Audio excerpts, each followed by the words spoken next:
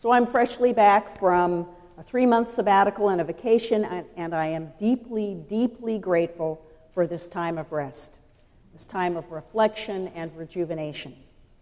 I realized toward the end of my time away that I had never in my adult life had that much free time. I started working summers when I was 16 years old, and between school and work, my time has been scheduled. It's been filled with obligations. There was that 6 months I took off after our second daughter was born, but believe me, taking care of a newborn and a 3-year-old is not free time. The word sabbatical comes from the same root as Sabbath. A sabbatical year is described in Leviticus chapter 25. Every 7th year, says Leviticus, the land shall have a Sabbath of complete rest, a Sabbath of the Lord. As with the weekly Sabbath, this was to be a time of honoring God, but it also had a practical reason. As the fields and animals that are worked endlessly become progressively less productive. The long-term goal was better fields, better harvest, and better people. A modern-day sabbatical honors this reality. A person's productive capacity, our brains, our hearts, will be more productive and life-giving if we get a break from the routine every now and then. The once-a-week Sabbath has the same purpose, and it's actually a commandment, one of the 10 commandments. Remember the Sabbath day and keep it holy. There was a time when our American culture assumed everyone was Christian, or at least ought to be, and most places had laws, restrictions about what people could do on Sundays. Blue laws is what they're called. I lived in Texas in the late 1970s, and on Sundays there was a great big sign across the beer section of the grocery store. No beer sales on Sunday. There was also a whole set of restrictions on other things you could and couldn't buy that never made any sense to me. You could buy garden hoses and fertilizer, but not hardware or cookie sheets or pillowcases. I don't know what that was about. My mother remembered a time when she wasn't allowed to sew or go to movies on Sundays, and I'm sure some of you remember those kinds of restraints and constraints as well, and probably not too fondly. The Jews during Jesus' time would have found that very odd. Keep in mind that the law, including the laws about the Sabbath, was given to the Israelites after the Exodus from Egypt. You remember Egypt.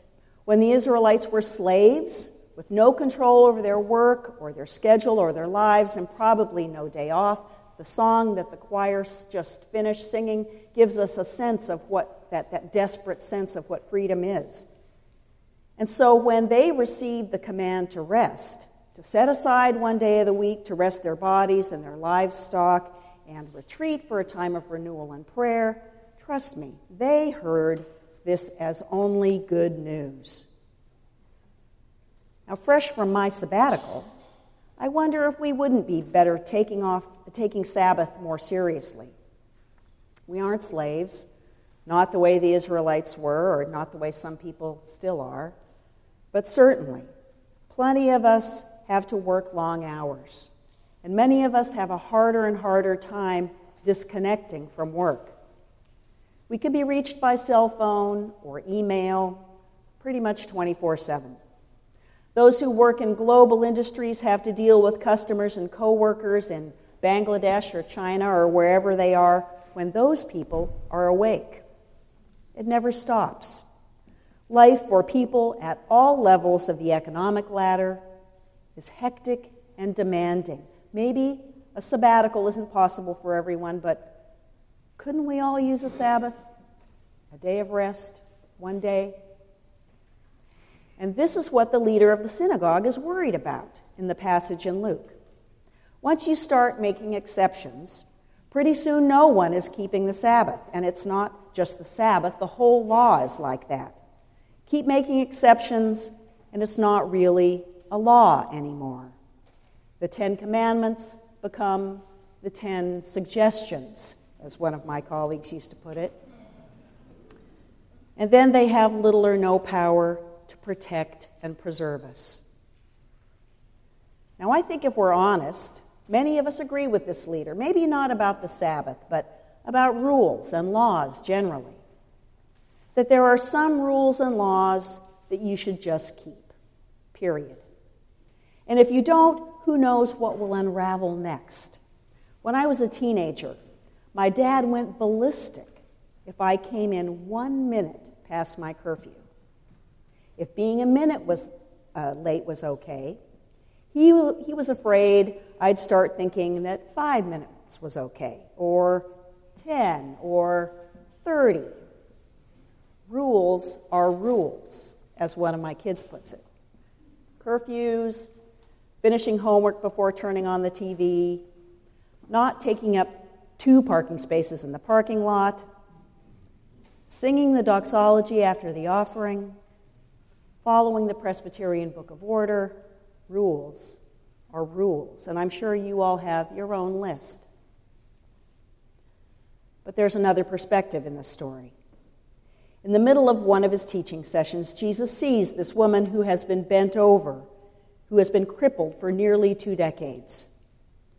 The woman doesn't ask Jesus to heal her. She doesn't ask for anything. Jesus notices her, calls out to her, and tells her that she is free from her ailment. Now, Jesus does not disagree with the synagogue leader about honoring the Sabbath. That's really important here. He's offering a different interpretation of what keeps the Sabbath holy. Does not each of you on the Sabbath untie his ox or his donkey from the manger and lead it away to give it water, he asks? And ought not this woman, a daughter of Abraham bound for 18 long years, be set free from this bondage on the Sabbath day? These references to bondage and freedom are not coincidental. Egypt, remember? It's this tradition that Jesus is tapping into, the tradition that links the Sabbath to freedom, to liberty, to release from bondage and deliverance from captivity. Of course it is permissible to set someone free on the Sabbath, Jesus seems to say, for the Sabbath is all about freedom.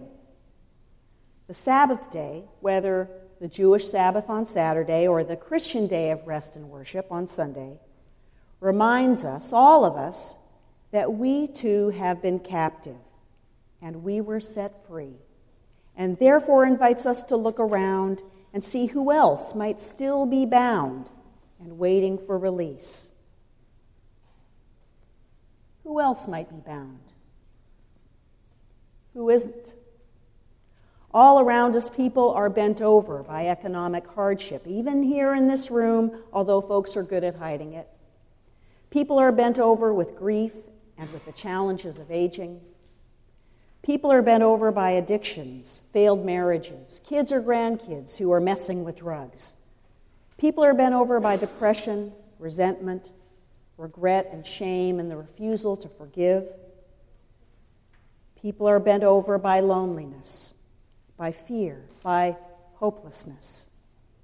Even as we celebrate the 50th anniversary of the March on Washington, this summer we were painfully reminded again that many people are still bent over by racial prejudice. But during my sabbatical, I was reminded in a fresh way that most folks in our culture have quit looking to the church for the release and healing and freedom that they need.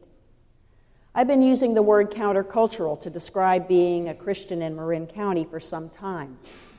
But over these past few months, when I've had a bit of distance from the institutional church, I've had a new, not appreciation exactly, but a new insight perhaps, into the extent to which the church is simply irrelevant to many people, not even a blip on the radar. And sadly, the church represents the polar opposite of freedom to many people.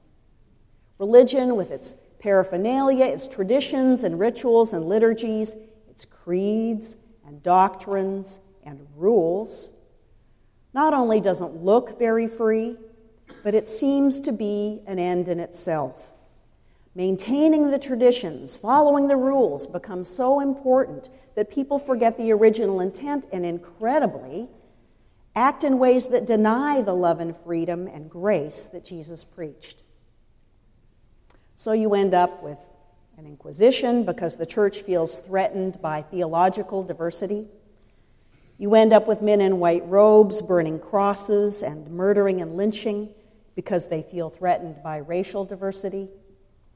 You end up with the majority of the young people in our country assuming that all Christians are narrow-minded, homophobic hypocrites.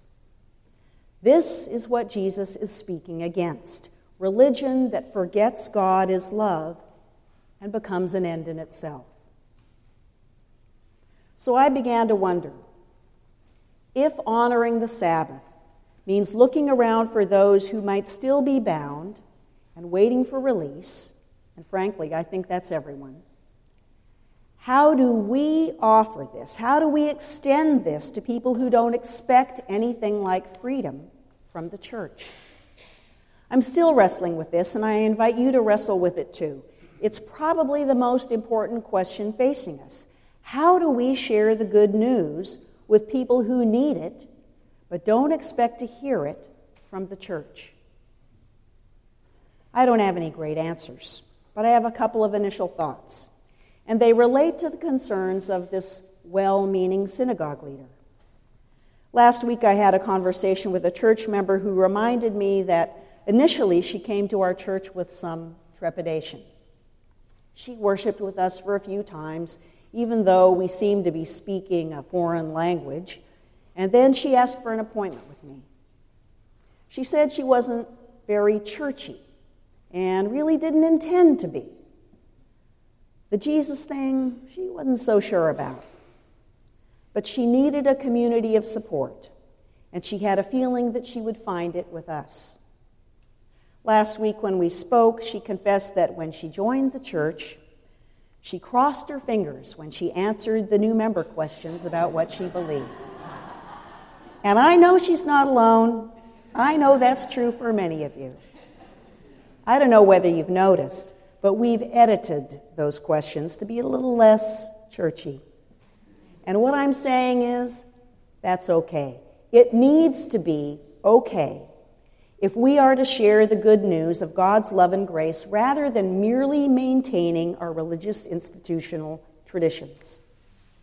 So first thought, we can ask ourselves, what ways can our community proclaim Sabbath freedom, love, and healing to the broken and bent ones who show up here, but who are not and don't ever want to be churchy? And my other thought is this. There are also those who will never show up on Sundays, and they too need freedom and hope and love and grace and healing, and we believe that is what God offers. And Christians believe that we see this best in Jesus. When we look at Jesus in action, we really believe that this is who God is and what God does. The song we'll sing after the sermon is South African. It was a song of hope during apartheid. The first line is, "Freedom is coming." The second line is, "Jesus is coming." And for a Christian, those lines mean the same thing. Someone once said that Jesus came not to polish our chains, but to set us free. And this is true for everyone, those injured by the institutional church, those who have chosen another path, even those who are certain that we are all delusional in believing what we do. Everyone. So my second thought, we can ask ourselves, what ways can our community proclaim Sabbath, freedom, love, and healing to the broken and bent ones who will never show up here on Sunday morning? After all, the bent-over woman came to the synagogue, but she didn't come looking for Jesus. Jesus saw her suffering. He healed her. He called her a daughter of Abraham, claiming her as part of the community. No questions asked. Jesus' spin on keeping the Sabbath, noticing suffering and bringing healing, release, love, and hope in a way that reinterpreted the law to meet present needs, is a model for us. We don't do away with the Sabbath. Instead, we keep it holy, we keep it better, and we honor God's intent and return praise and thanks to the Creator who loves us beyond all reason, all law, all expectation. The Creator whose love simply knows no boundaries, certainly not the boundaries that religion itself has created. My favorite part of this little story is at the end. The entire crowd was rejoicing at all the wonderful things he was doing. They got it. They understood what was going on. Ordinary people living their lives, doing the best they could, like you and me, taking care of business, working hard, caring for their families, trying to make the best of every day, and once a week, gathering to be reminded of what it's all about, that there is a purpose to all this, that each small life matters, that human life, all of it, mine and yours, the rule-abiding religious leaders, the poor crippled woman's, all of it matters. All of it is precious to God, who loves passionately and whose love simply will not be confined or restricted, but will finally find and embrace each one of us.